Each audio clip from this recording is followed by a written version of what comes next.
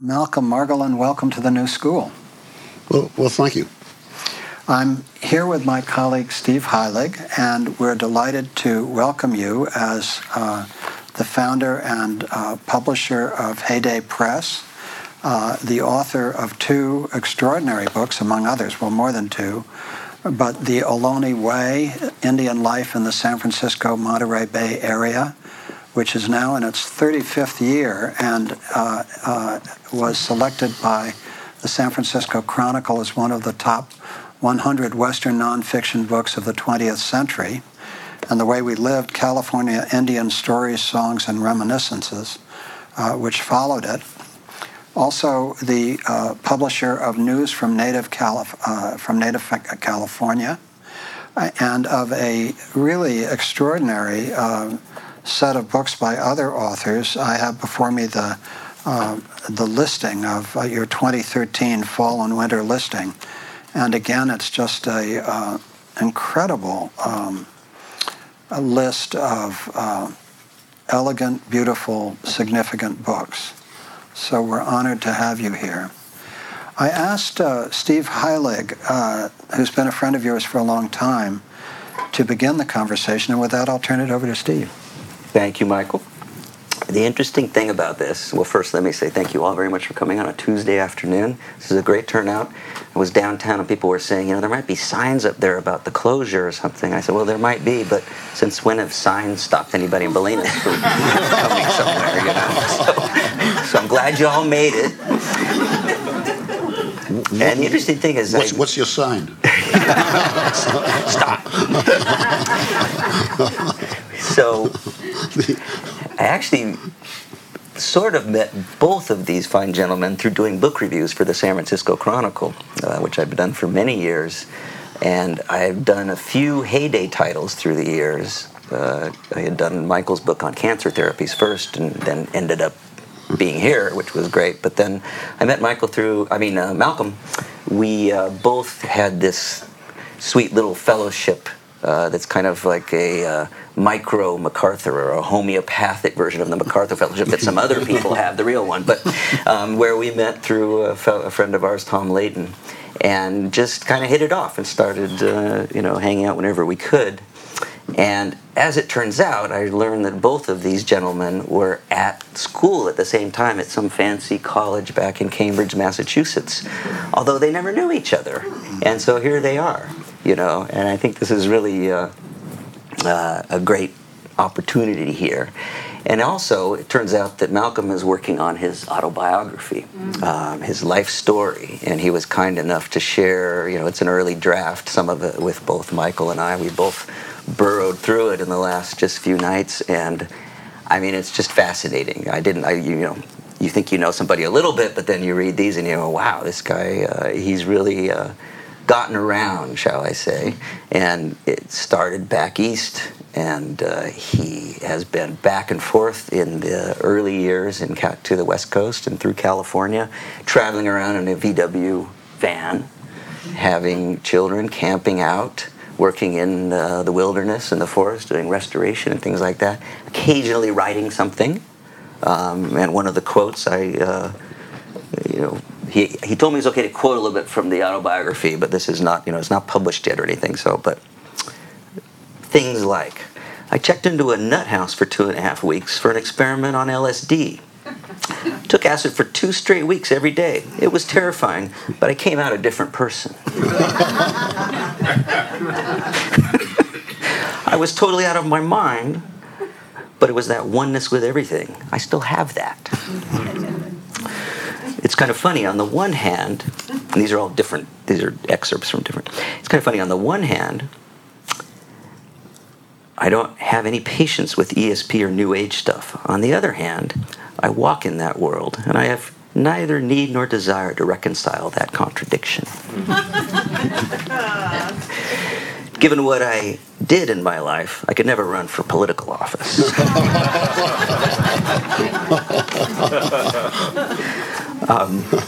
So he wound up, after a lot of traveling around, and he wound up in Berkeley in the 60s, went back and forth a couple times, but went there, I think he said, as it says in the book, for a temporary stay and then to move on in 1969 or 70. He's basically been there ever since. But I'm still passing through. Still passing through, exactly. Passing through Berkeley and everywhere else.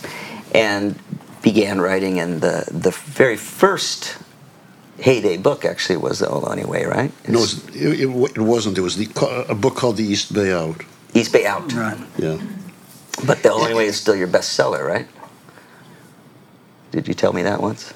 Well, yeah. Yeah. Of the books that I've written, it's the bestseller. Okay, yeah. but not of Heyday. Maybe over the entire 40 years of its existence, it has been. Hey, listen, this is not an autobiography. This was a series of interviews that somebody did with me that they've edited and they've put together. And the whole idea of my writing an autobiography was so horrifying and embarrassing, and that somebody just finally sat me down and stuck a microphone in front of me and recorded me and various of my friends, including Larry DeStacy, who's here, and put this together. So these quotes that you're quoting, I'd forgotten some of them. There's many more, but I'm afraid so. But I think, so when we were talking about doing this before, he said, "What do you want to talk about, me?" And he said something like, I don't know myself. I'm interested in learning about myself. If you ask me, Malcolm, as you can maybe tell already, is not that excited about talking about himself to people. You say somewhere in this book too, or the interviews, that you've spent your life focused really on the outside world more than on yourself, and that's, I think, true judging from all the accomplishments here. But let's go back to the beginning of, there's a lot of stories in there you've written or told this person a lot about your childhood and upbringing is somewhat, I wouldn't call it chaotic, but adventuresome and getting around. And so what would you like to tell us about your upbringing and or what are you willing to? My upbringing, how far are we going back to? As far as you want. Okay, here, let's start with this. You told me that you wrote in there that your very favorite first book was Pinocchio by Disney. No, it wasn't by Disney. It was published through Disney. It was the original Italian version of it all. And that you read it over and over. Was that the beginning of your love of reading? I'm not sure. I think that I grew up in a household. It was a Jewish household, and books were valued. And books were valued to the extent to which, if you had your nose in a book, you could escape having to talk to your cousin Arthur. You could escape having to do the dishes. You could escape having to deal with your parents and your brother and various other things. So I consequently always had my nose in a book, and I think there were several books. For some reason or other, there was a big fat Pinocchio. I still remember the pictures in it, and I would read it, and I would read it over and over again. And it had wonderful pieces of wisdom in it, like "What is done cannot be undone." And I still, that line still haunts me. And the other book that I loved as a kid was Make Way for Ducklings. I grew up in Boston, and it was the first time, and Make Way for Ducklings takes place in Boston. And there were things in that book that took place in Boston Common, on Charles Street, on the Esplanade, on places that I knew. And it had never occurred to me that a book could be about a place that you knew. I mean, I always thought books were about some other foreign, wonderful place of the imagination. But here was a place that I knew. And I would look at it over and over again, and I'd go to those places where the ducklings were born on the island, and I would feel that I was in sacred place. And there was something about that love of that book. There was something about the artifactuality of the book. There was something about its presence. There's a wonderful story that goes back to the Venerable Bede. Tells the story of St. Augustine's coming to England to convert the heathen. And he's telling them all about God and all about walking on water and all about resurrection and the afterlife. And they're looking at him as if he's totally nuts. And he finally lifts up a book. It's an illuminated manuscript. And he shows them the print and he shows them the pictures. And they suddenly realize the truth and the greatness of all of this. And there was just something about that holiness, that bigness, that flexibility of that I love to read. And I still do. I still do. I get absorbed in it. It draws me in. And I love to visit other people's minds. This is what I love about publishing, is this touring of other people's minds and getting intensely involved in other people's reality. And so as you grew up and were in school, what did you get into reading in particular that you remember after that? Say, later in elementary or high school and that kind of age? Let's see, what did I read in high school? Hey, you're a book reviewer. This is kind of taken into a kind of bookie world here. So, you're a publisher, man. Come on. well, this is true. This is true. The kinds of things that I love to read were. I love to read tales of exploration. I love to read these adventure tales. I love to read anything that would get me the hell out of the house, that would get me away from... And it's not that I grew up in terrible circumstances. I was well taken care of. We weren't particularly poor, but it was boring. There was something about it that was so damned boring. And you ended up looking at these other worlds that were out there. And I would read... first-hand accounts of like Livingstone in Africa, about Lawrence of Arabia, about people going out into the world and having great adventures. I would read I would read novels all the time. I was forever reading novels, and I was forever reading these marvelous Victorian novels, these great Thackeray novels that just went on for 7,564 pages, and just dwelling on these other worlds. And I would read when Mad Magazine came out. That was pretty good. Oh, and then what I remember reading. Do you remember the Blue Books? Yes. Haldeman Julius in Kansas. Does anybody know the Blue Books of Haldeman Julius in Kansas? Oh, my dear friends.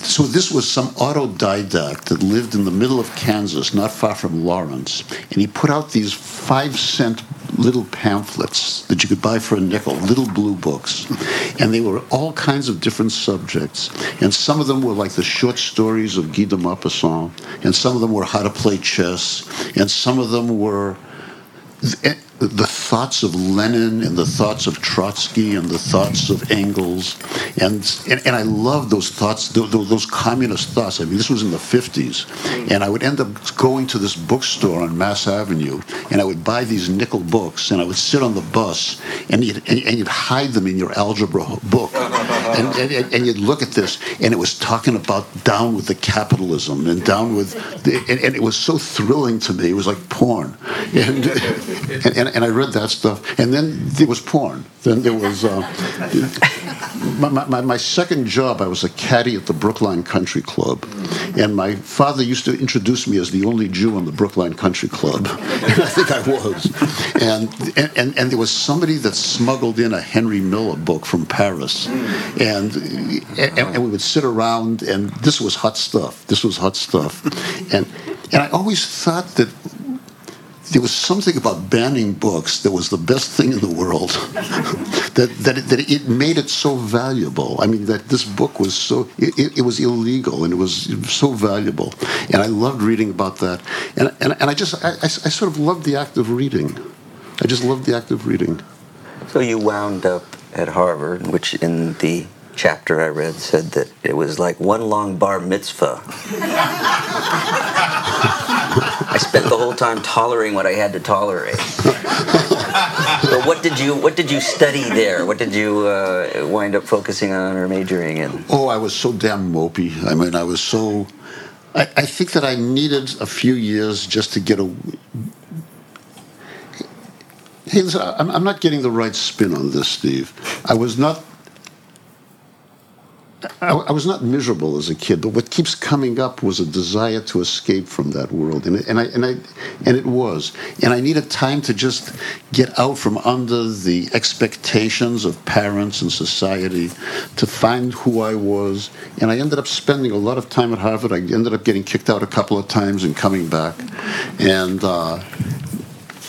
getting kicked out because I was a jerk, and coming back because I didn't know what else to do except be a jerk, and I ended up graduating. I studied English literature because it was default. It was it was what you studied when you didn't know what to study, and I've always been embarrassed that I never used it as well as I should have, that there was all these marvelous books and all of these marvelous people over there. And it was such a gift that I could have used better. But I didn't. I used it as a spacer between childhood and adulthood. And I've always thought that it was, people have asked me whether it was a good place to be. And I think that it was a good place to be because it left me alone. And it left me alone in an environment of greatness, of great people, of great books, a kind of sense of that there were people over there that were at the top of their game, and they were just so amazing to listen to. What did you major in? Government and political science. Oh, yeah. But that was a mistake. I should have majored in history and literature. I mean, government and political science is a terrible thing to furnish your mind with. It's really second-rate stuff. I should have studied history and literature. Stuff. But what I wanted to... And this current situation proves it. There's actually an old story. Why does everybody at Harvard have a receding hairline? Because everybody goes, God, I should have majored in something else. So you guys are proving it, both of you, right now. So I would argue that your real education began at Paragon Park with a gentleman named George Keller. Would you tell us about Paragon Park and George Keller?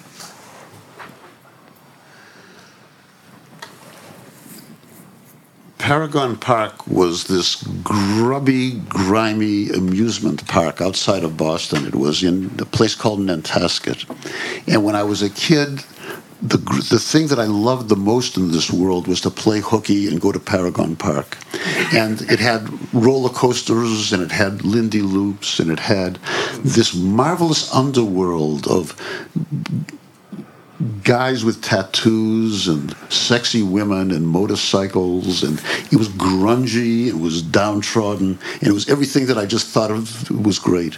And I ended up getting a job over there. There was this guy named George Shanker, Archie, and he had a pizza and hot dog stand over there. And I ended up working for 5 years. As I was getting through college, I worked there for 5 summers, making hot dogs and pizzas, and hamburgers. And God, I haven't thought about this for a while. And it was opposite a stage. There was a stage, and there were acts that would come onto this stage. And I would watch these acts come onto these stages, and these acrobats and lion tamers, and there was this guy, he was called the Great Zucchini, and he was shot out of a cannon. He would crawl into a goddamn cannon, and somebody would light a fuse, and the guy would shoot through the air and land in a net. And then there was this guy, his last name was Solomon, and he would climb up a ladder a zillion feet up into the air, and he would jump down into a little pan of water. And then there was Prince El Gordo, and Prince El Gordo was this statuesque big guy. He was African American. He wore spangles. He was a lion tamer, and he would come out there and tame the lions. And one 4th of July, he came over and he looked at the planking on the stage, and he thought it was rotten. He was afraid that it would all fall through, and he refused to be on the stage anymore. And so he just took his lions and went home. And it was the 4th of July, and they were hungry. They needed an act. And the only act that was available in all of New England was Will Hill and his trained pigs. So you had all these signs about Prince El Gordo and his lions. And then you looked up, and there was Will Hill and his trained pigs. But George Keller was a professor of art at Fine art in Pennsylvania. Fine art in Pennsylvania, Yeah. in Penn State. He was a Yeah. professor of fine arts, and he was an elegant man. And all of his life, he really wanted to be a lion tamer. All of his life, he wanted to be a lion tamer. And he finally ended up just quitting his job as head of the art department at Penn State. He had lions and tigers and jaguars and cheetahs and pumas, and they were all in a series of boxcars, like that one after the other. And would come into this park, and he would put in a big round cage, and one by one they'd drive these animals in, and he'd be sitting around with all of these amazing cats. And his wife was there, and his wife was a elegant woman who had married an art professor. and now she was going around from one grudgy amusement park to the other park with this madman who had these lions. And then there was this big, rough, hairy guy that would stand outside the cage with a gun. And as they were in there ready to shoot a lion in case the lions attacked him. And he was this big, ugly, brutal guy with a gun. And there was this elegant woman that would sit there in this pizza shop having a cup of coffee, and she had a cigarette on a cigarette holder, and she was just and she always looked as if she was going to a faculty event. And then there was this nut who would dress himself up in wonderful costumes and tame and have all these lions and tigers and stuff. And then one year, they didn't come, and I asked. There was a guy named Roscoe who ran who booked the acts, and I said, "What happened?" They said, "Keller got eaten by his lions. that he got killed by the lions." And the next year, I look at the ranking, I look at the list, and the act is returning. So I said, "What the hell is this all about?" I mean, I don't believe in resurrection, but and they said they don't know, but the actors now could be booked again. It came in. That big hairy guy was now in the middle with the lions. The elegant wife was outside with the gun.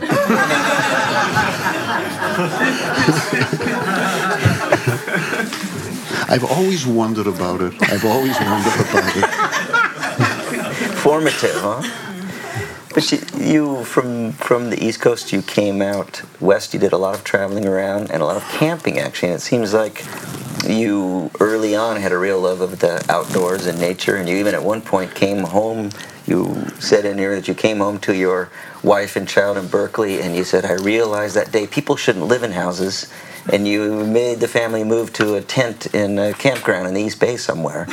So, for a while anyway. Yeah, that was a mistake. That was a mistake. It's an experiment. But I think that love of nature and the outdoors, and for lack of a better term, ecology, has informed your publishing as well. Did you remember in particular how you started enjoying the outdoors and getting aware of that so much? What I talk about was growing up in urban Boston, and it was these apartments in which there were just 3 floors and 4 people to a floor, and it was kind of run down.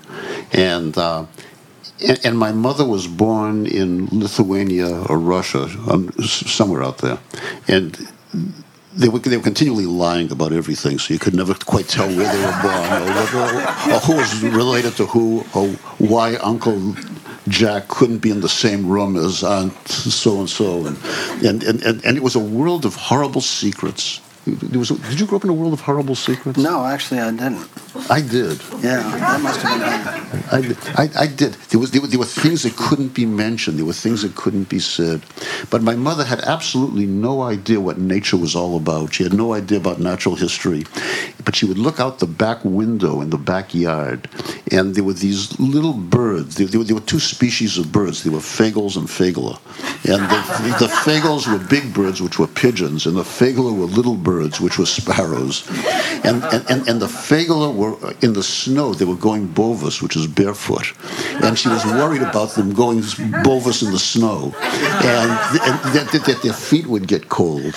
And she would take a little pan of milk, and she would heat up the milk, and she would put in some nice Jewish bread in the milk, and she would open the window and she would throw it out into the snow so that the birds would have some good Jewish bread cooked in warm milk. And this hot bread would hit the snow and it would tunnel down. And the little birds were coming, they were kind of looking down in there. And this was not exactly your typical naturalist's background. But what I've always felt was what she knew was something that other people didn't know, that those birds are like us. That their feet get cold, they like good Jewish bread. That you take care of them, that you relate to them. And there was this kind of elementary, uninformed, emotional love of nature that was there. Later on, I ended up having a friend at MIT, the most amazing man that I've ever met. I say this about almost everybody. Is this Walter Pitts? Walter Pitts. Yeah, summer of 1962. Yeah. So Walter Pitts was at MIT, and Walter Pitts was an absolute genius. And when I say genius, you can Google this character. He was a mathematician. It was the Pitts-McCullough formula, mathematical formula.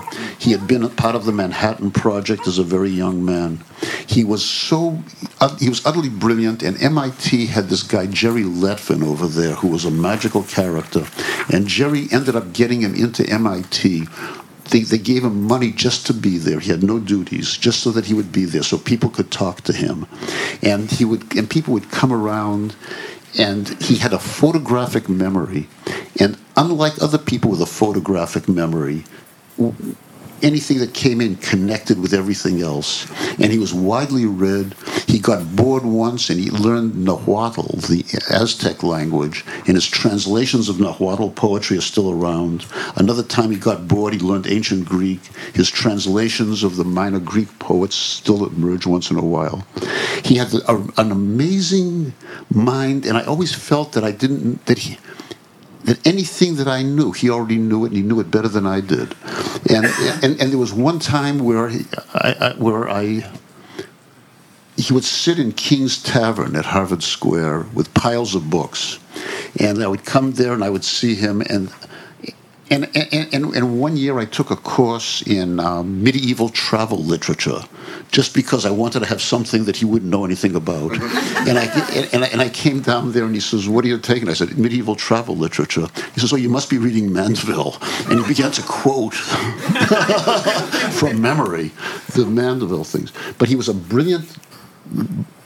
He was an ecologist. He was a botanist, and I went climbing with him. He was about 40 years old, and he worked with my friend Frank Axelrod, who I went to high school with. And at the age of 40, it's hard to find climbing partners. It's hard to find people that will go out with you. So Frank and I would go out with this charismatic guy out into the White Mountains, and we'd hike around. And there was one wonderful summer where we came out west, and we went through, we climbed in the Mount Fremont in the Wind River Range. We climbed in the Olympics. We climbed in the Tetons. We climbed on the Columbia ice fields. And we just spent the summer hanging around and climbing.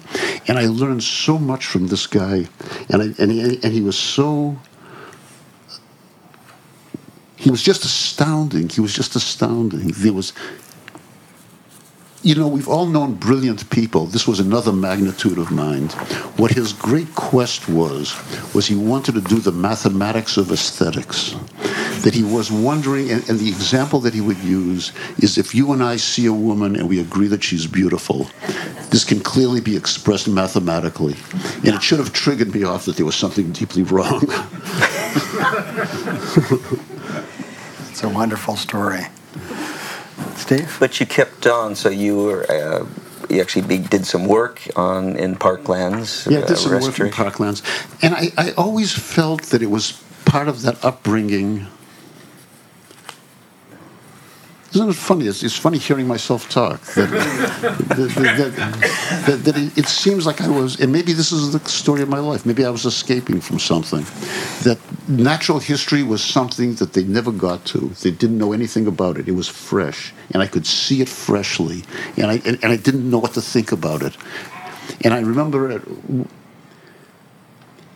And there was that wonderful year. I worked for East Bay Regional Park District for 3 years, giving nature walks. I was a complete fraud, and doing environmental, doing restoration work, and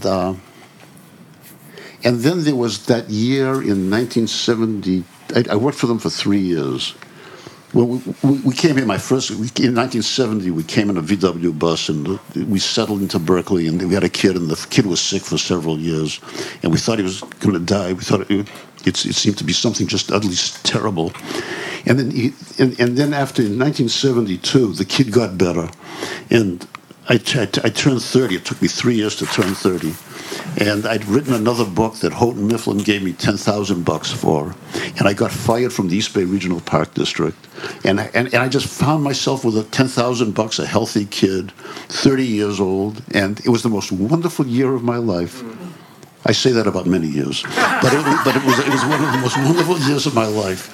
And I spent it just hiking out in the hills, just exulting in the beauties of the world, just going to places and seeing how things grew, and watching animals and watching plants. And every day I would go out in the rain, in the cold, in the sun, and just see what it was all about. And I ended up writing this goofy book, The East Bay Out, about hiking around in the East Bay. And it had something to do. Is this enough love of nature? Well, but then the other side of that too. Yes, I mean, but you were writing. You said at some point that you saw destruction of nature, clear cutting, something like that. It inspired you to write some articles and so forth too. Oh yeah. So how you became an author to start. How I became an author? Well, as in terms of writing, a journalist, you were doing some journalism, really, right? Yeah, I was doing some journalism that. So this VW bus came over. We came over and we'd rented a car in '67 and come over to California at the Summer of Love. We were living in New York City like all good people. East 10th Street near Tompkins Square Park, which was a wonderful place to live in 1967, and we came over and we came to California in '67. Hey, so listen, we come over, and it's the Summer of Love, and we come over in '67, and I had no idea what California, I'd never been to California before, and we had a Rand McNally campground guide, and it had, and we were going from one place to another place and camping, and then there was this place in California just over the border called Yosemite. It was Yosemite National Park, and it had all these campgrounds in there, and I said, Yosemite? This is my people. So we come over the Tioga Pass, and we enter Yosemite Valley, and there were campgrounds. There were camp spaces. So we camp in these camping spaces, and the first day we end up taking our air mattresses out and blowing them up and floating down the Merced River on air mattresses, and the cliffs and the sun, the dappled light and the beauty and the balminess of the air and the coolness of the water. It was utterly beautiful. So we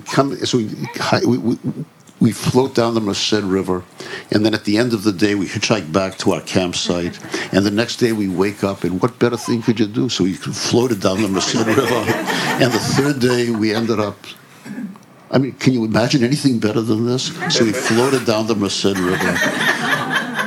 And then at the end of the third day, we come into to Yosemite Village where the lodge is to get some food. And there was a Chronicle in one of those stands, and the headlines in the Chronicle said, LSD causes birth defects. And we sat by the side of the river just crying our eyes out because we could never have kids.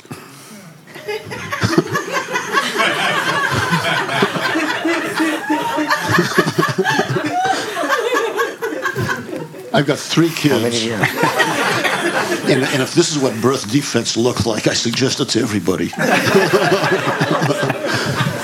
But it was a kind of baptism. It was a kind of cleansing. There was something about water that was...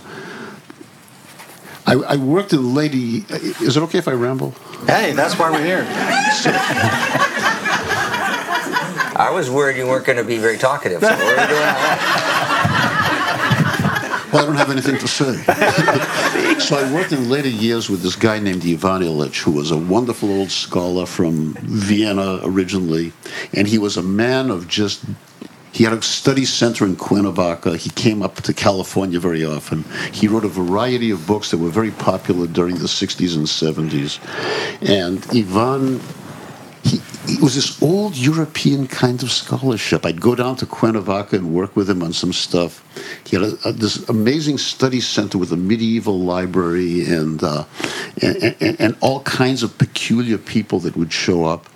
And he assumed that I was a member of the educated community. And he assumed that as a member of the educated community, you spoke all the European languages. And I remember there was one time I was there with him, and he said, Malcolm, he says, you ought to read the Bulgarian writer so-and-so. And I said, Ivan, I don't read Bulgarian. And he said, it's okay, it's been translated into Italian.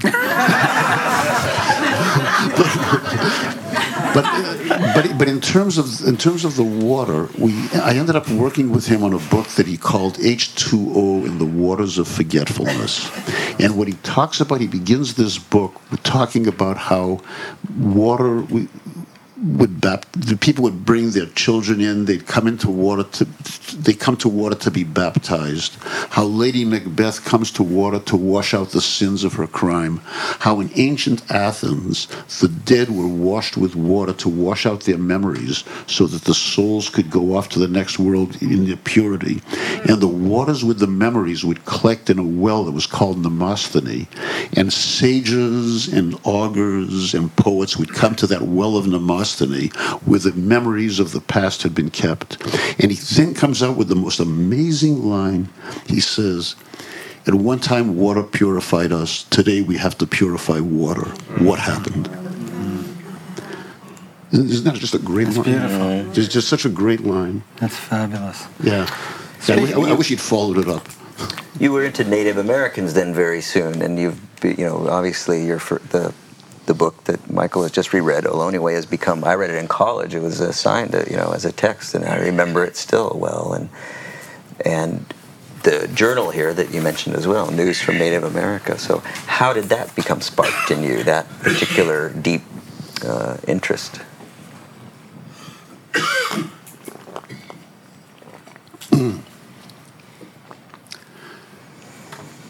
So there was a book that I sold to Houghton Mifflin called Earth Manual that they gave me $10,000 for, and I got to write that book. I got $2,000 from Stuart Brand from Point Foundation through Huey Johnson, and I owe a whole lot to Huey and to Stuart and to Point and to the whole wonderful world that grew up around the Whole Earth catalog. It was was it important for you? Yeah, very. Yeah. Central.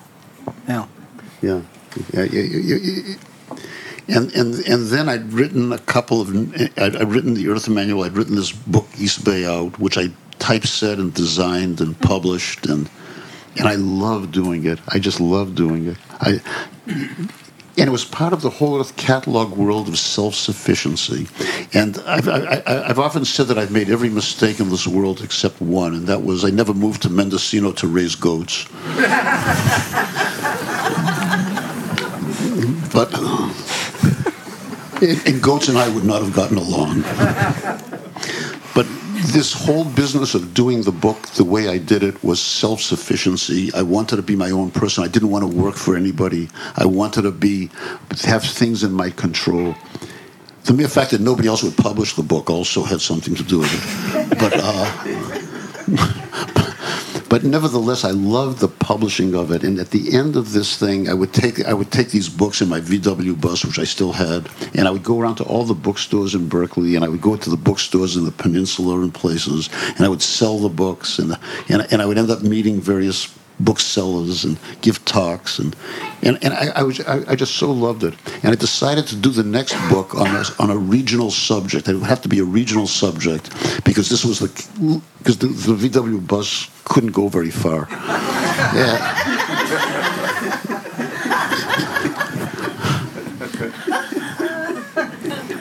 Hey, Larry and I have had some wonderful experience with VW buses. I mean, they were just so damn. This was such a funny time. It was such a funny time. So I decided that what I would do, and I needed a quick book to write because we were out of money. And this was a constant refrain in my life, was we were out of money. And we were so goddamn broke that we had one light bulb that was going from one room to the other room. And I needed a quick book to write. So I decided I would write a book about Indians in the Bay Area because nothing was known about them, because it would be a simple book. They were a simple people. They ate an acorn once in a while. And I had a schedule up on the wall where I was going to give myself a luxurious 3 months of research and 3 months of writing. And this was plenty of time to learn everything about these simple people because there wasn't much to know. And I got into it, and I got into it, and I got into it. And I got into this amazing world. I just got into this astonishing world of pain, of beauty, of people that I would meet. I was talking the other day about what it was like 40 years ago, where you go up these dirt roads into these reservations, these rutted dirt roads, and there was still outdoor plumbing, and there was still ramshackle houses, and there was cars in disrepair up on blocks, and there was trash, and there were mean dogs, and reservation dogs were spectacular. And you go into somebody's house, and they'd give me, and I'd sit down in their kitchen, and they'd give me the most wonderful food, and I would be afraid to eat it because I was afraid that the kids wouldn't have anything to eat that night. And I was so infuriated at the injustice of this world, and what it had done to these people. And I was so amazed that in the midst of this destruction, out of the ashes were these sparks of beauty, of spirit, of history. It was just a marvel. It was falling into the most amazing rabbit hole.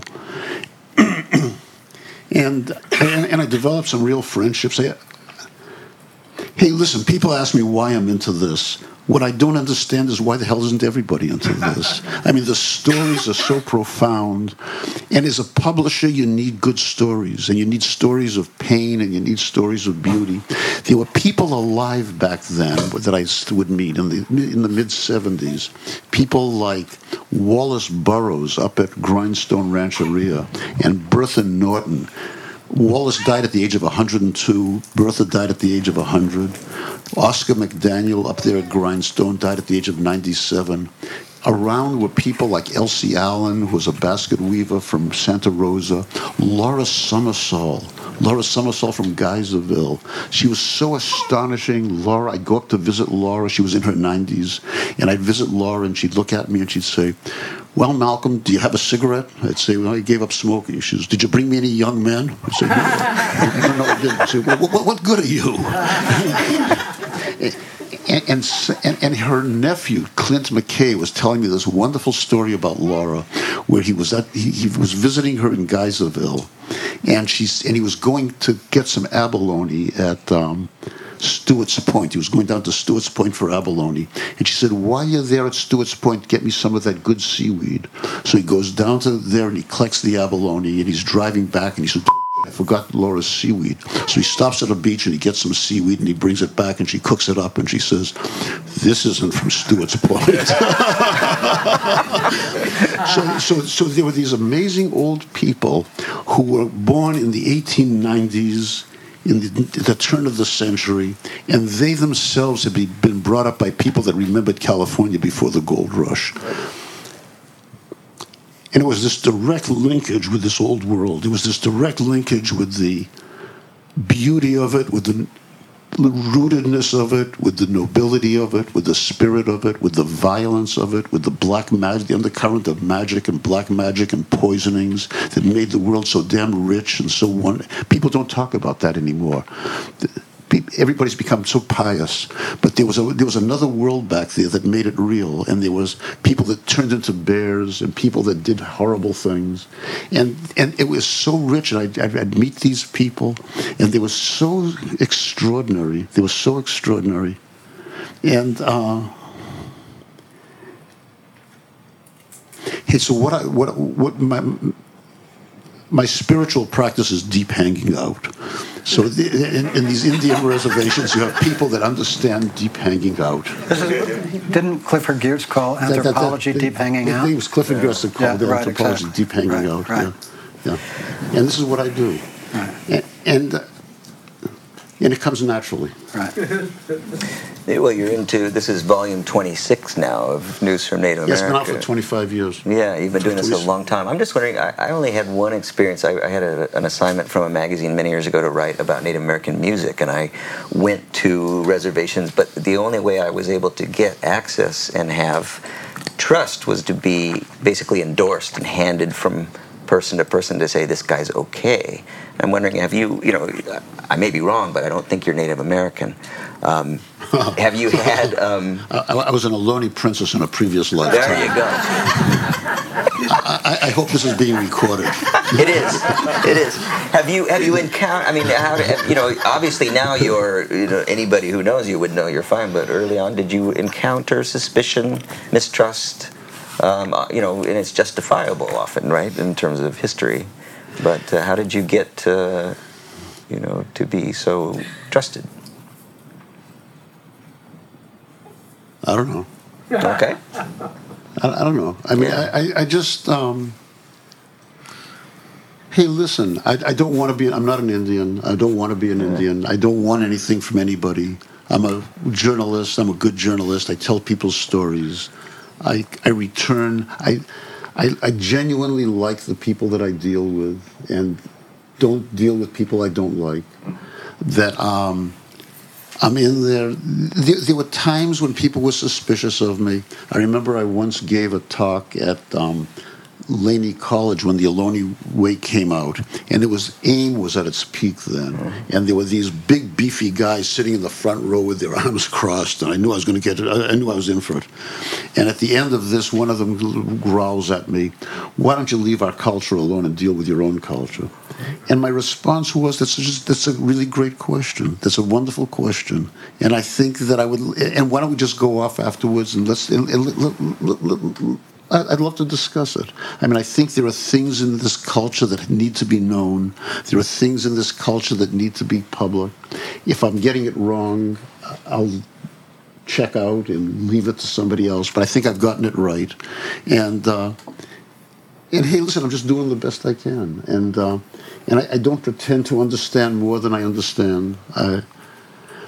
When I'm in there, I'm sharing my own life. I mean, I'm not just giving people. I'm not just taking information. I'm giving information. I'm telling stories. And I have something. This business of having publication. I have something to deliver to the potluck. And I made sure that News from Native California is voices. It's written mostly by California Indians, and I wanted to get at people's own sense of themselves, at people's own capacity to tell their own stories, and watching. We have the most. This whole thing has just been utterly extraordinary. We had about 6 or 7 months ago, I had 20 Indians. We have a wonderful conference room up in our office. And I had about 20 Indians come up from the Bay Area to this conference room. And I invited some foundations to come and listen to them and talk about where Indian life was heading in the Bay Area for the next 5 years and how foundations can support the best of this. And it was and went around the room and people introduced themselves. And it came to a young man, Vincent Medina. And Vincent Medina is an Ohlone. He's a Chochenyo Ohlone from the East Bay. He grew up in San Leandro. He traces his ancestry to the Oakland, Berkeley, San Leandro area. He's relearned the language of that area from wax cylinder recordings that this guy Juan Guzman had left behind in the 1920s from Mission San Jose. He's learned his language. He's absorbed the history, he's absorbed the culture. And it came to him and he said, my name is Vincent Medina. I'm 26 years old. I'm a Chochenyo Ohlone from this area. I know my language. I'm practicing my customs and my culture. I didn't have the same experience that other people in this room have had. I've never experienced that prejudice. I've never been looked down upon. I grew up in a different age. I don't have that anger in me. I've got my language. I've got my culture. I'm taking it somewhere where it's never been. So I hired the guy. He's not working for us. And I realized I've been looking for this guy for 40 years. And it's a new world. So you... Hey, listen, that first book was essentially the beginning of Heyday, too, right? No, the East Bay Out was the beginning of Heyday. Oh, but it was published... And clearly I'm emotionally involved in this stuff. Yes. I mean, this is not... It's a professional involvement. I make my living doing it. But I'm completely emotionally involved in what I do. So let me just say that immersing myself in your work for the last couple of weeks has been a completely extraordinary experience. Mm-hmm. And let's go from your biography into the great subject matter of your life, which is California Indian experience. It seems to me the first book, The Ohlone Way, was, as you said, Indian life in the San Francisco Monterey Bay Area, and then The Way We Lived expands to all of California. Isn't that correct? Yeah. And so you went from this depth immersion in the microcosm of the San Francisco Monterey Bay Area to all of California, and as you said, with this extraordinarily deep immersion that you're not trying to be an Indian, you are who you are, and yet you have something to bring that is helpful. Just for people who don't know, there was something like, and I can't remember exactly, but something like 500 tribes in California. There were 500 politically independent groups. There were about 100 different languages, and not just dialects, but languages. Right. And there was a variety and a variety of customs, a variety of ways of living. There were people that lived in wooden houses up on the Klamath River. There were people that lived in underground houses in the Central Valley. There were people that lived in tule houses in this area. There were people that lived in the desert, people living in small tribes that wandered over great distances. Around the Santa Rosa area, villages of 1,000 people that had stability and had structures of chiefs and sub-chiefs and officials.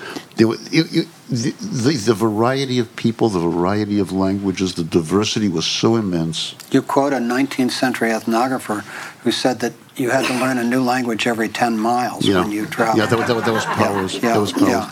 So this extraordinary diversity, and in fact, the Ohlone, for example, or the Miwok, they didn't think of themselves as a people. Those were words that were applied later as kind of groupings, but in fact, each tribelet, as you use the word, thought of itself as a separate unit. Is that broadly correct? Our minds can't cope with this degree of chaos. There's something in us that wants to categorize. So we create categories of people that never existed. We give them names that we place on them, and we expect them to act as a unified group. It was so dispersed, and there was a joy in this dispersion. There was a joy in this difference. Does anybody remember Bun Lucas? Yeah, so Bun lived up in Kashaya Reservation. He grew up in Kashaya Reservation. He died maybe about 10 years ago. He was the sweetest, loveliest old guy. And Bun grew up at the age, he never really spoke any English until he was about 5 years old and got sent to school. And he knew the Kashaya language with such great depth and such great love. And I got him a job up at Cal, teaching in the linguistics department with Leanne Hinton, who was a linguist, and he was teaching a field methods course. And this is a course in which somebody could interview somebody that had a strange language, an unknown language, and from this series of interviews, get a vocabulary, get a grammar, get a text, get the sound system. And it was teaching a linguist how to do field work. So Bun was wonderful. So Bun would come down from Santa Rosa, where he was living, and the only place he knew how to get to in Berkeley was my house. So he would arrive in front of my house about 4 hours early, and he'd sit in this old car reading copies of the Inquirer. And by the time I arrived home, he was filled with stuff about crop circles and alien babies and stuff like that. And I picked Bun up, and we'd head off to the linguistics department. But there was one class in there that was so revelatory. He was there. I think in Kashaya there are 6 different gutturals, the sound, and they're all different letters of the alphabet. They're all different. The Hey, is this being podcast? Yes.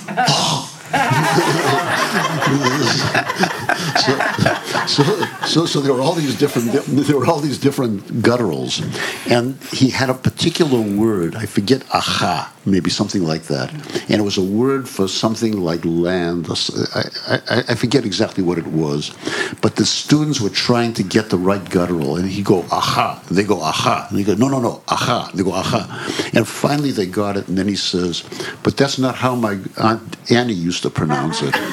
Annie came from a place called Rock Pile, which was about 2 miles away from Kashaya, and she used to pronounce it aha. And then they finally got that, and that's not how my cousin Gladys pronounced it. And you end up having this little tribe. There were never more than about 300 or 400 people, and they each had their own way of speaking. These little villages had their way of speaking, and we have this assumption of conquest. We have this assumption of cultural conquest that. We live in a world of merging cultures, but there was something that was going on there that was a dispersion of culture. There was a breaking down of things into independent and vibrant entities, and it was closely connected with land. It was close, and there was such a pride in being different. There was.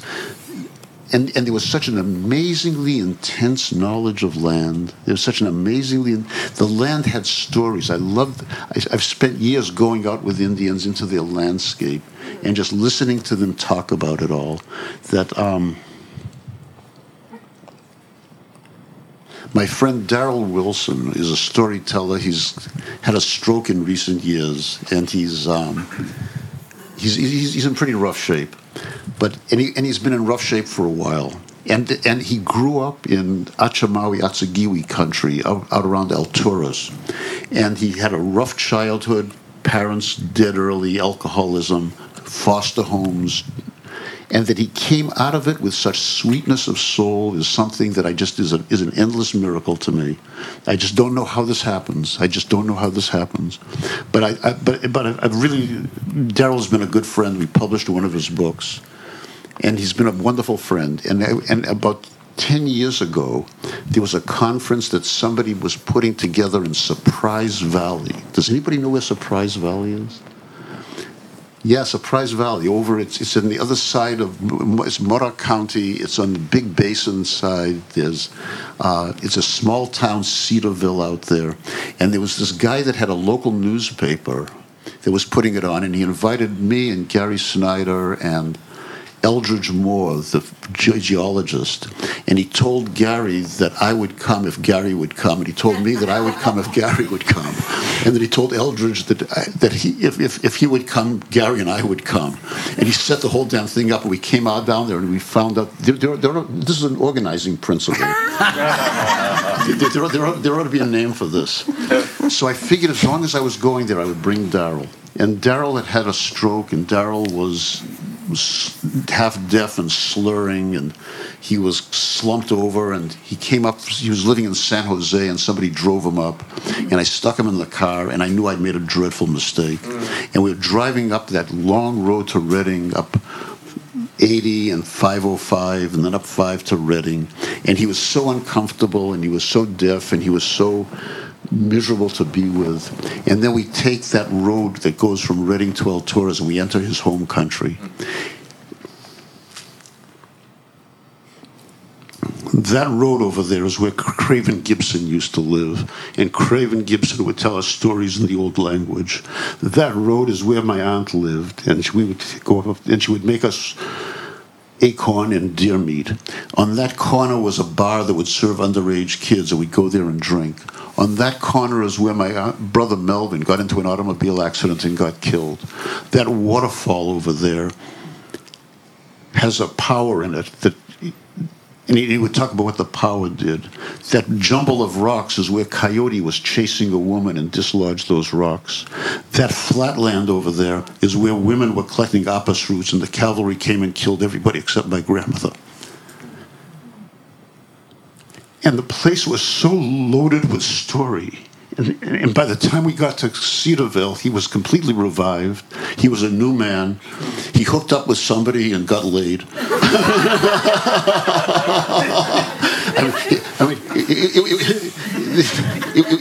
He was cured. He was cured. And there was something about drawing power and story from this place where he knew. And I just love following people around when place had that capacity.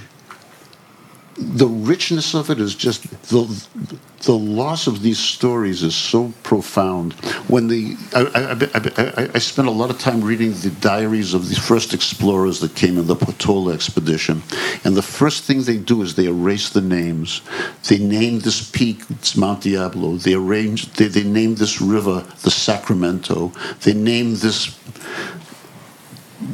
creek San Juan Capistrano because we've discovered it on San Juan Capistrano's birthday.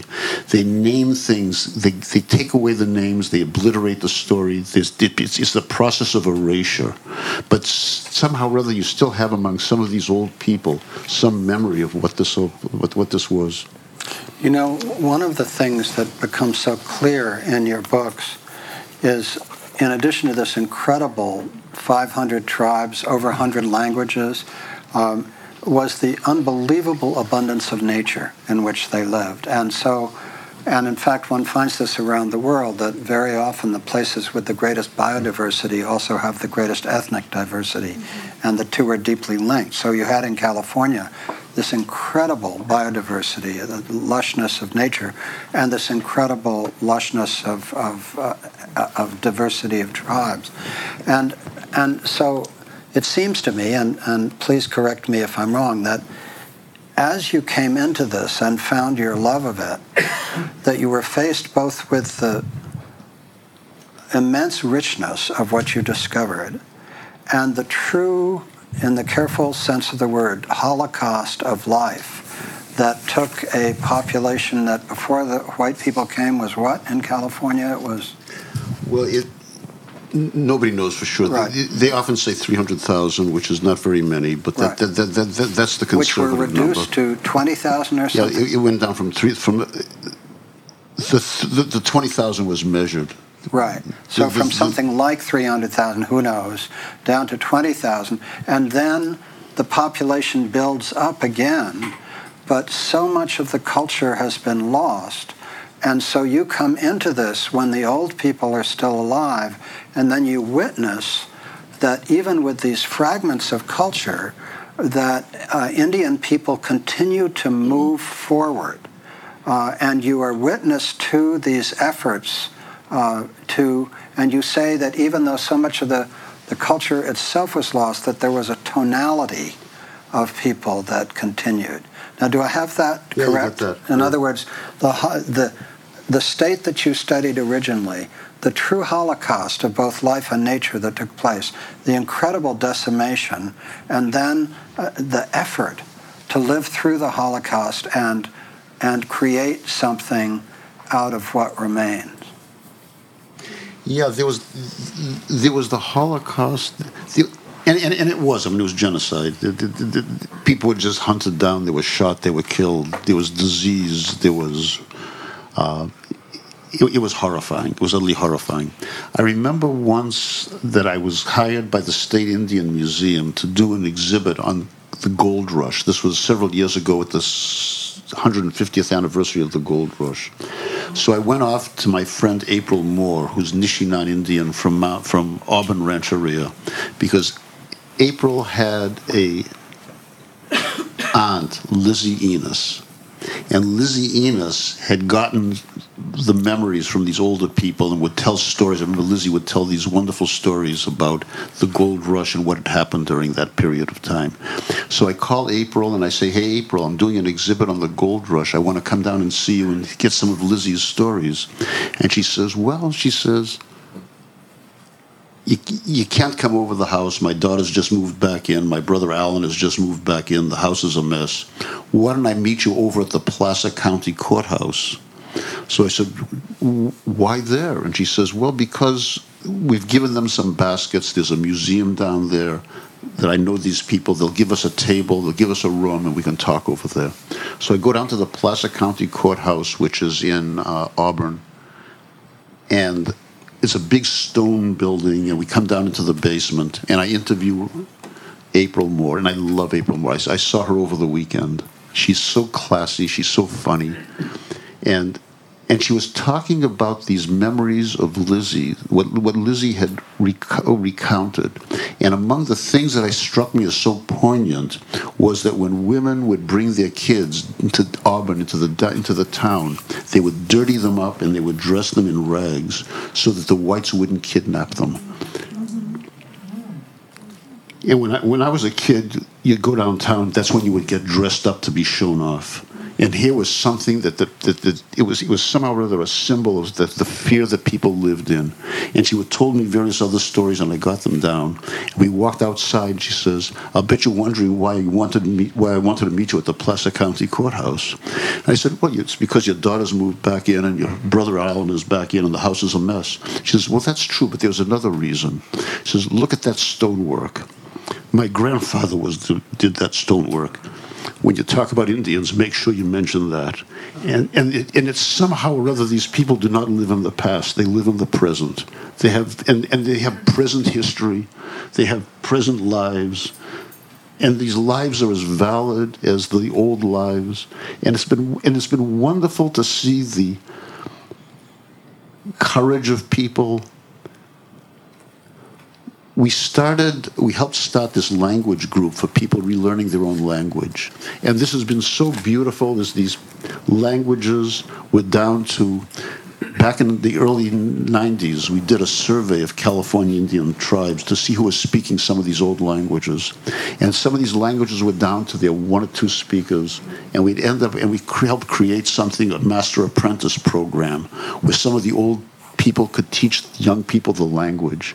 And the poignancy, the drama of it all was just so immense. And people relearning. I remember that there was a wonderful old woman, I just loved her, Georgina Troll. She lived on the Klamath River up above Johnson Bar. And she was Yurok, and she was aristocratic Yurok. She was not common Yurok. She was high Yurok. Talth is what they called it. And she spoke a high Yurok language. There were class distinctions out there, by the way.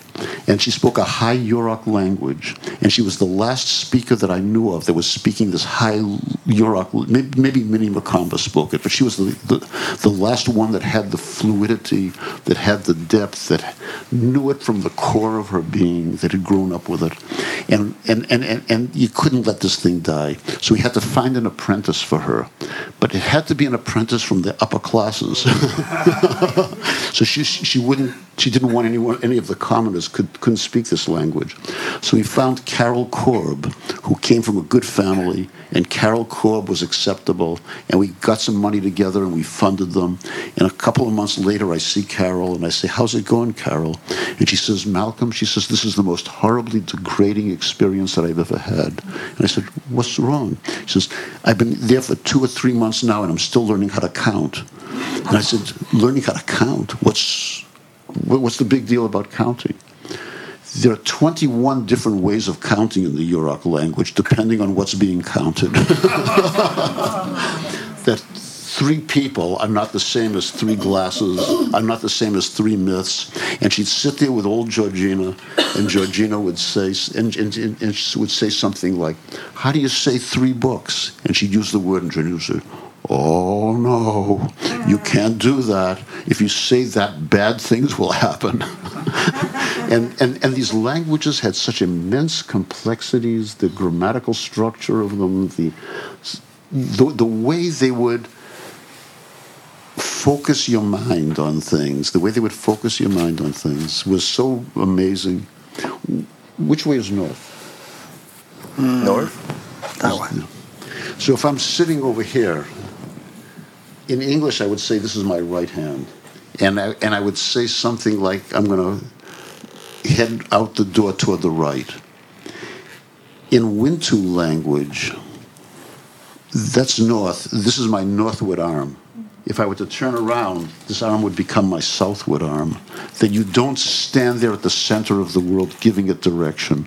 You take your direction from the world around you, and you change according to where you are. And there were things in these languages that are so poignant and so beautiful. And the musicality of them, to hear some of these languages. I go around with my kids. We go off to these Indian reservations. And when they were little, I'd take them off. And one of the funniest stories in that biography that Kim Bancroft did of me was bringing my youngest kid, Jake, remembers that I'd taken him up to Hoopa for 10 days of brush dance. 10 days of a repetitive dance to stamp the world back into balance. There's an expression, to die of boredom. I thought the kid was literally going to die. And at the end of the 10 days, there was this salmon feast, and they had the way they have the salmon feast, they have a pit and a long trough, and they have coals, and they have the salmon around it. And we're coming up, and he tells me, he says, I hate salmon. And my comment was, you eat that salmon or I'm going to kill you.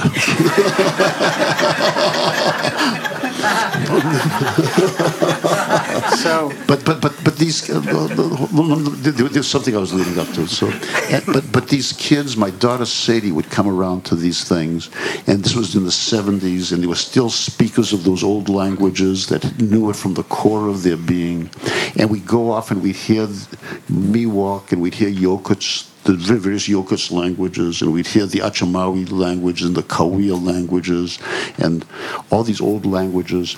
And I realized that Sadie was probably going to be, when she's an old woman, she'll be the last person alive that will have heard that range. And it's such a peculiar thing. You know, a couple of months ago, I was down in Baja, California, and when the border was put in between Mexico and the United States in the 1850 or so, it cut off the Kumeyaay Indians. So there were the Kumeyaay Indians that lived north of the border, and they got San Diego. And then there were the Kumeyaay Indians that lived south of the border, and they got Mexico. And the ones that were north of the border got acculturated. They lost their language. They lost their culture. They got some casinos, and they've changed. The ones south of the border are living in these poor mountain villages. And I was up there, and there were people. It was like California during the 19th century. There were people living in old houses with ramadas. There were still monolingual people that spoke only Kumeyaay language, and it was this other world, and you'd find these amazing women, these amazing older women, and they were so rooted in themselves. There was so much humanity there. Some of their kids had died.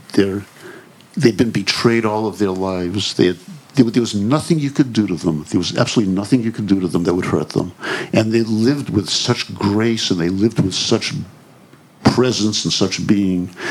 You see people like this, you just don't believe it, that this is what the human race could be, as people could be like this. And they were funny as hell. They were so damn funny.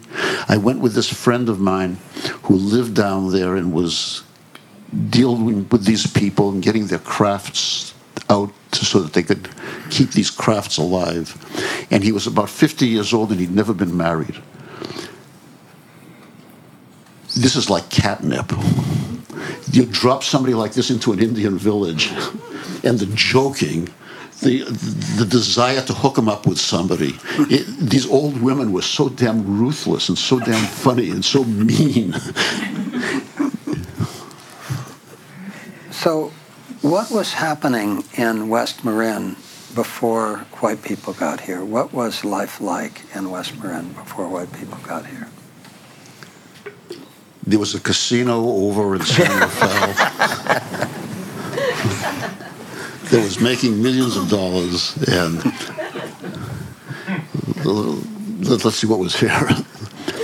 Well, there were groups of people that were living around Tamales Bay, and they lived in small villages. They spoke a language called Coast Miwok. And my wonderful friend David Perry was Coast Miwok, and I created with him the News from Native California 25 years ago.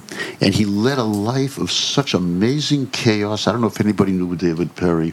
It was a life of such deep chaos that you couldn't believe that anybody could get away with a life like this. And his grandmother was Anne Ballard, I think her first name was. I think it was Anne. Her last name was Ballard. It was the Ballard family. It was a descendant of Tom Smith, who was this shaman that had lived in Bodega Bay, who was known for his just tremendous powers and for his capacity to cause earthquakes and to obliterate enemies and to help the sick.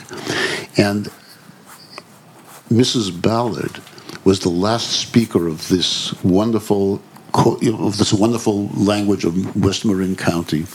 And in about the 1950s, there was a linguist from back east, Catherine Callahan, was doing some salvage work on this language. And she came and she talked to Anne Ballard, and she wanted to just get these different words down and get the last of... They had a vocabulary that was taken by an anthropologist named Kelly. But she wanted to do some just follow-up and see what other little drops of information you could wring out. And one day, Anne Ballard asks the linguist, she says, there's a word that keeps coming up in my mind, and I don't remember what it means, but this word, and she mentions what the word is. And the linguist goes back, and Catherine Callahan goes back, and she looks it up in the dictionaries, and she traces it back, and she comes up and she says, well, as near as I can see, it's the second person interrogative of the verb to urinate. And Mrs. Bell says, what do you mean? And she says, I think it means, did you pee? And she says, oh, yes. At night, my grandmother would tuck me in. And this is the word that she would use.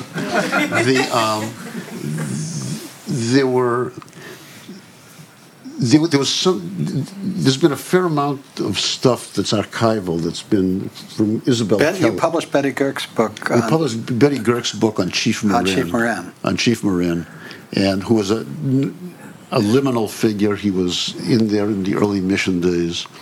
And gave your county its name. So people lived on the shellfish. They lived on deer meat. They lived seasonally. I remember once I was following this old character up through the hills, and we were up in the hills in Marin County, and the elderberry was blossoming. It was somewhere around May, and the elderberry was blossoming. And it was this marvelous, fragrant elderberries. And I'd been collecting stories about elderberries, about how they made flutes out of elderberries. And do you know what elderberry tree is going to make the best flute? Because you'd come on a windless day, and you see a leaf fluttering around. And that was the elderberry that had music in it. And then you'd have the use of the elderberries and the clapper sticks that were made out of elderberry. And there was this beautiful, this wonderful scented flowers that were there. And I said, aren't these flowers beautiful? And he said, yes, but they make me sad. I said, why do they make you sad? He says, because when the flowers are out, we can no longer collect shellfish. So I said, oh, so that's how you know. When can you collect the shellfish? He says, the elderberry tells us this. It's when the berry ripens in the fall, we can go back and collect shellfish. And it keyed me to the most wonderful... I started to trace it out, and it's fragmentary, is the phenomenological calendar in which events were linked. So you'd have strawberries would ripen, was one of the big events of this area, was the ripening of the strawberries. And you'd have Strawberry Festival, which is still being done.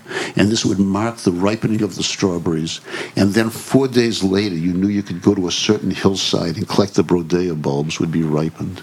And then you would wait for a wren to come in, and the wren would sing a certain song, and you knew the salmon would be running in another couple of days. And all of these things were linked by time. And people lived in small villages, and I often thought about what it was to live in these small villages where you'd never see a stranger. Maybe years would pass and there were no strangers. You knew everybody. You knew them, you knew their parents, you knew their grandparents, you knew their kids, that you were well known in that world. And you were never alone in that world, that you were always with somebody. The women were always with somebody. They were pounding acorn, they were collecting, they were making basket. The men were out hunting. That you were always with somebody. And there was something in that society that was so deeply textured. There was a wonderful linguist that was up in the Miwok country, up in the Sierra, and she was recording the language. It was the South Sierra Miwok language, and she was recording the language, and she would ask somebody to tell me a story, and the person would tell a story, and she'd ask somebody what a sentence meant, and the person would tell her. But then she wondered what would happen if when people talk among themselves, do they talk differently? So there were these two antique women. They were in their 90s, Rose and Lizzie. And Rose and Lizzie are sitting around, and this linguist says, "Can you talk in Indian about baskets?" And they start talking. And Rose says, "She wants us to talk about baskets." And Lizzie says, "Yes, she wants us to talk about baskets." And Rose says, "We're going to have to talk about baskets." And Lizzie says, "Well, why don't we talk about baskets?" And Rose says, "Well, that's what she wants us to do." And Lizzie says, "People made a lot of baskets in the old days." And Rose says, "Yes, they made a lot of baskets in the old days." And Lizzie says, "Everyone made baskets." And it was going on and on like this. And I was reading it because I wanted to find out about baskets. And I was wondering when these two old ladies are going to get down to essentials. But there was something in that. They had all the time in the world. They had all the time in the world. And they were weaving that conversation. It was like a basket. There were rhythms and repetitions. And there was just the pleasures in each other's company. They didn't have anything to say. They each knew what everybody was into. There was no news in those old villages. You knew everything. But there was just that elementary joy in somebody else's companionship and in being with somebody else. One of the things that you talk about in The Way We Lived, which is a really extraordinary book and wonderful, but is the nature of dream time and just how deeply integrated dream time was, and how in many respects dream time was even more real than the real world in many of these communities. That it was more. That it was closer to the heart of the reality of things. Yeah, dream time was funny. That dreams are funny. I mean, dreams. They're so peculiar. I mean, the things that happen in dreams are just so odd. But there was this sense that when you dreamt, you were visited by somebody else. You were visited in that other world. And there was I have a wonderful friend, Preston Arrowweed. And Preston Arrowweed is Kachan from the Colorado River. He's our age. He was born in 1940. He's the only person I know of our age, of our generation, that still grew up in a mud wattle hut at the side of the river. He spoke nothing but Kumeyaay and Kachan as a youngster. Every month they would go to Fort Yuma for some food, and every month he would see white people, and then he'd go back in to this house where it was total Indian world. And at the age of 5, they drag him off to school. And there was a couple of things that just absolutely amazed him. One of them was that there was so much food that you could have so much food. He had never seen so much food, and you could eat it all the time. And the other thing that happened to him back then was that he didn't speak any English. So he, and they had a school play. So he took the part of the rain, and the kids were all on the floor, and he spread his arms out, and he went like this to make raindrops. And all the kids rose up, and he thought it was the most wonderful thing that could have happened. He later on took lessons with Jay Silverside, the guy that played Tonto with the Lone Ranger. Jason Silverheels. Who was it? Yeah. Silverheels? Silverheels. Yes, Silverheels. And he became an actor, and he wrote plays about the Kachan life. But what I wanted to talk about was he was a singer of the bird songs. And these bird songs are cycles of songs that are sung down there. They go on for 4 straight nights. And they're sung during the winter time when the nights are the longest. And the songs are linked verses. And they recount the wanderings of divinities over the world and how the divinities came and they went here and they did this and they went there and they did this. And it sanctifies the landscape and it gives the history of place. And there was one time where he was coming, the divinities were coming down the Colorado River, and then at one point they leave the Colorado River and they go 5 miles to the west, and then they come south again, and they rejoin the river. And he wondered, why did they do this? Why did they leave the river? And he was once out with some archaeologists, and they pointed out that this was the old bed of the river, and the song had remembered the old bed of the river. It was still following that old bed. And the river had changed, but the song hadn't. Where I'm getting to your question was, in the 1890s, there was a man who had a dream.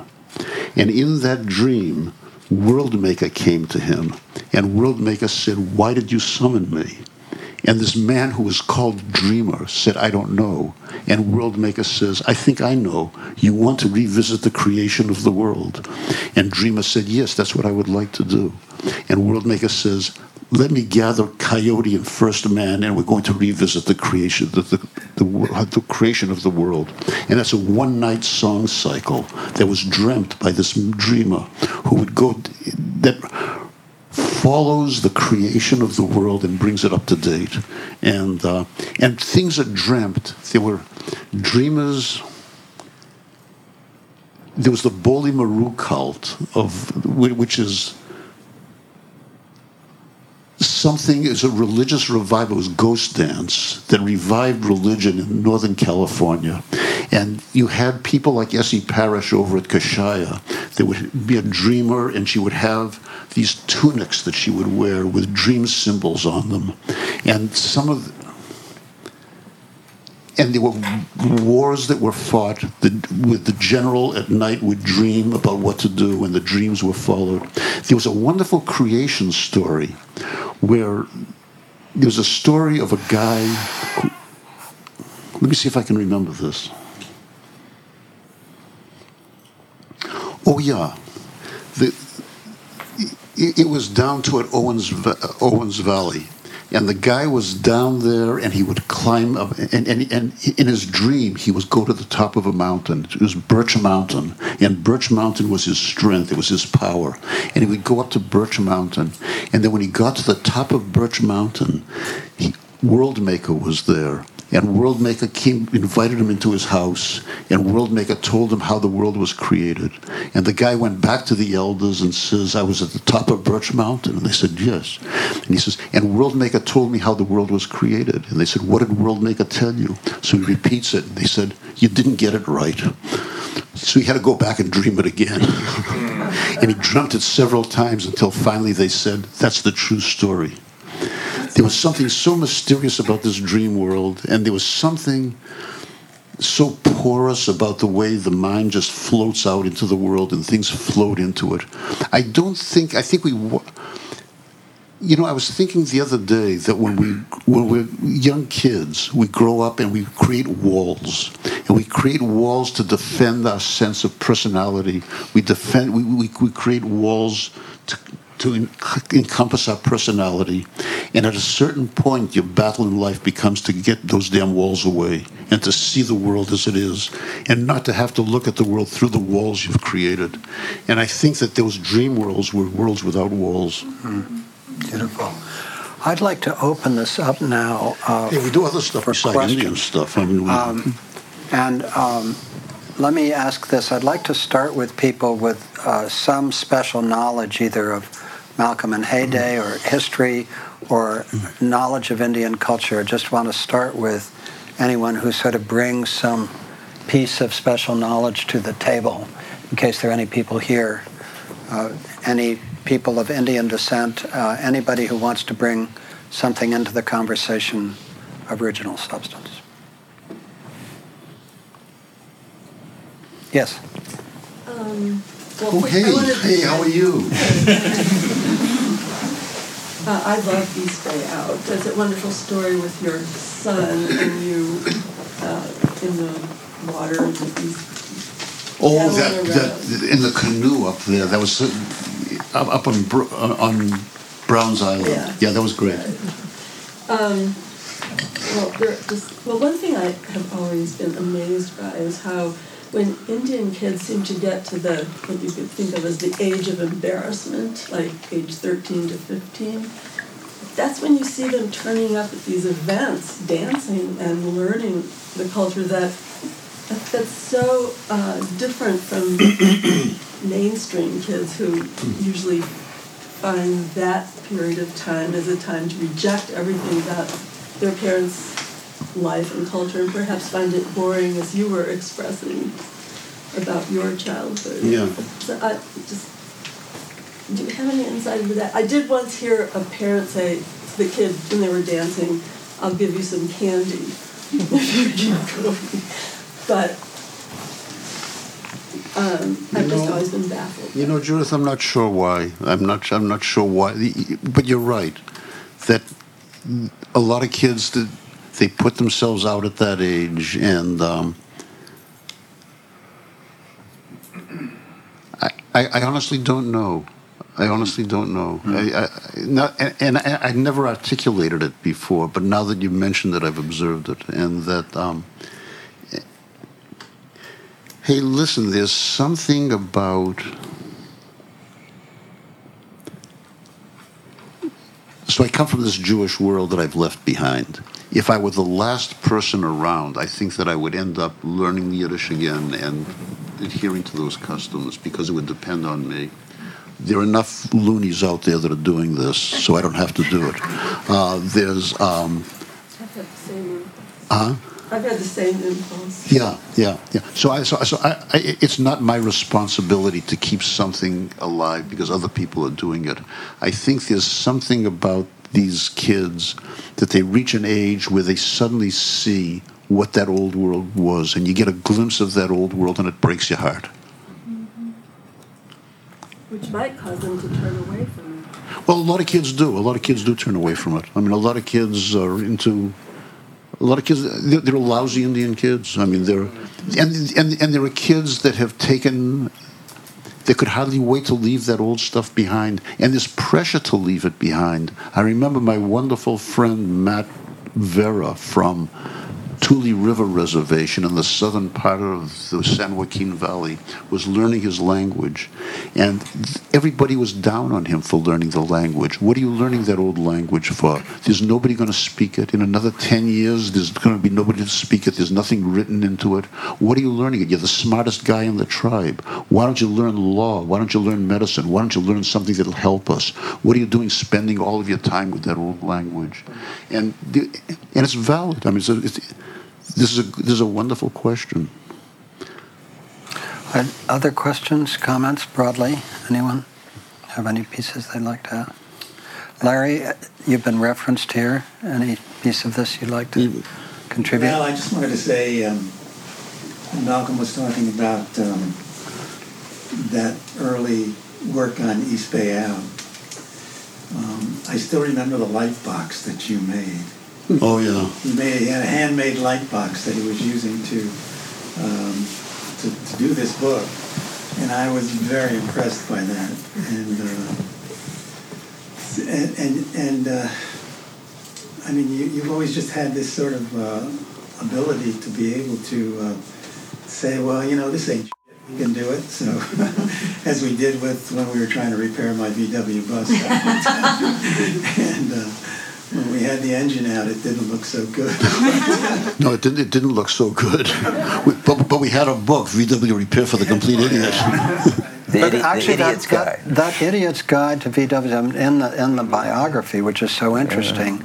One of the points that's made, Malcolm, is that you brought together the sort of interest in publishing and then the interest in the Idiot's Guide to VW Repair. And so you had both the confidence that you could work this out mechanically and then the cultural interest in being able to do it yourself. And as you quoted in the biography as saying that when you were designing your own books, that you became a person you liked. You weren't the person that you didn't like when you were, involved in something that didn't interest you. What an interesting observation. Yeah, well, you said it, so, but that you became who you liked being. And there was that combination of the Idiot's Guide to VW Repair and as the mechanical aspect of the printing, and then the whole cultural dimension of your curiosity, both about, first of all, the Ohlone, then California Indians, and then branching out into all of Heyday, which we really haven't talked about a lot about, but which became, a tremendous cultural power in a period where there was a whole ecosystem of small publishers that you were interacting with in a tremendously creative way. Yeah. Hey, listen, if you can pull Larry's bus into my backyard and pull out that motor, and we went down into the rods and the bearings, and his wife was just so off at us because this was their VW bus, and Larry was with his old derelict friend Malcolm, and they didn't know what they were doing, and the whole family depended upon this VW bus, and when the thing finally actually ran, it was one of the great moments of my life. You had a lot on the line. I had a lot on the line, man. Bubbles would have killed me. Yeah. Heyday itself, I want to say, so there's some of the catalogs out here. How many titles have you published now, approximately? 300 or 400, maybe. And how many are in the works right now? Well, we're doing about 20 to 25 books a year, and we're working. And there are books in various stages of crisis. Right. There are some that are ready to go to some at the printer, ready to come back. There are some being prepared for the printer. There are some of them that are being edited. There are some of them that have been acquired that are sitting around. So this is what I've been there. I've seen this. It's this wonderful. If you go to the Heyday headquarters in Burke, it's a converted house, and it's this wonderful hive of activity of people working there. A lot of young people too, and the books are laid out in all different forms, and the previous ones are all there available and published. But we're in an era where people say it's like the end of the printed page. Everything's going digital, and for various reasons. So no kidding. That's what they say. And so, and there's Amazon, which is destroying, and others are destroying the small bookstore and that kind of thing. And I'm just wondering, how do you feel about the future of the book itself and publishing and the viability of what you've been doing in the future? Hey, listen, Steve, I don't know whether I talk about it in the biography or not, but I've got a partner that I've been with all these years, and it's Captain Denial. And Captain Denial has gotten me through places where nothing else will ever get you through. And if I don't want, and if something comes that's disturbing, I just don't deal with it. That what I know how to do is do beautiful books, and we do gorgeous books, and I know how to. And I love that act of putting something together. There's the book, so we do about 20 to 25 books a year. So this means every 2 weeks another book comes back from the printer, and it comes down to Anna, and she calls me and she says such and such a book is there, and I come down and I'll open the carton from the printer for the first books, and I'll look at the book, and and the funny thing is, I'll heft it. I mean, to see what the physical weight is, and I'll look at the price and see if it's been priced right, and I'll flip over the pages just to see what the whole thing feels like and what it looks like, and I'll compliment the designer and I'll compliment the editor, and I'll put it away, and I'm really proud. We do very beautiful books, and I'm really proud of them. But I may never really look at it again. What I really am interested in is the community of people that's gotten together in the making of the book. And for me, the making of the book, and then the community of people that comes when the book is out in the world, when we have endless parties. We do about 200 parties a year. It's like Wavy Gravy. Yeah, we do. Wavy Gravy has come to call himself, I am a temple of accumulated errors, which I think is just so wonderful. But it's for me, the book is the communities of people that you get together in the doing of it, and then it goes out into the world, and it has its effect, and there are the communities of people that it creates. And it's just some way of getting engaged in the world. It's the same reason why you have this kind of gathering. Is just it's to be engaged. It's to have ideas flow. We had a meeting last night to discuss Hetch Hetchy. And what to do with this tragically sullied icon that has been so wounded, and how you keep the story alive in rough times. And we had Robert Hass over, the poet. We had people from the Yosemite Conservancy, from the old Yosemite Fund. We had poets. We had delusionals. We had Ken Brower had written the book for us. It was David Brower's son, and it was just a great discussion. The week before, we had Tilly Olson's family over for Tilly Olson's. It would have been her 100th birthday. Her wonderful book, Tell Me a Riddle, has been reissued by University of Nebraska Press. We had the Berkeley Poets Co-op coming over. I just love having people over. I just love having. It's the social aspects of it all. It's the social aspects of it all. Malcolm Margolin, thank you for being with us at the New School. Well, thank you. Yeah.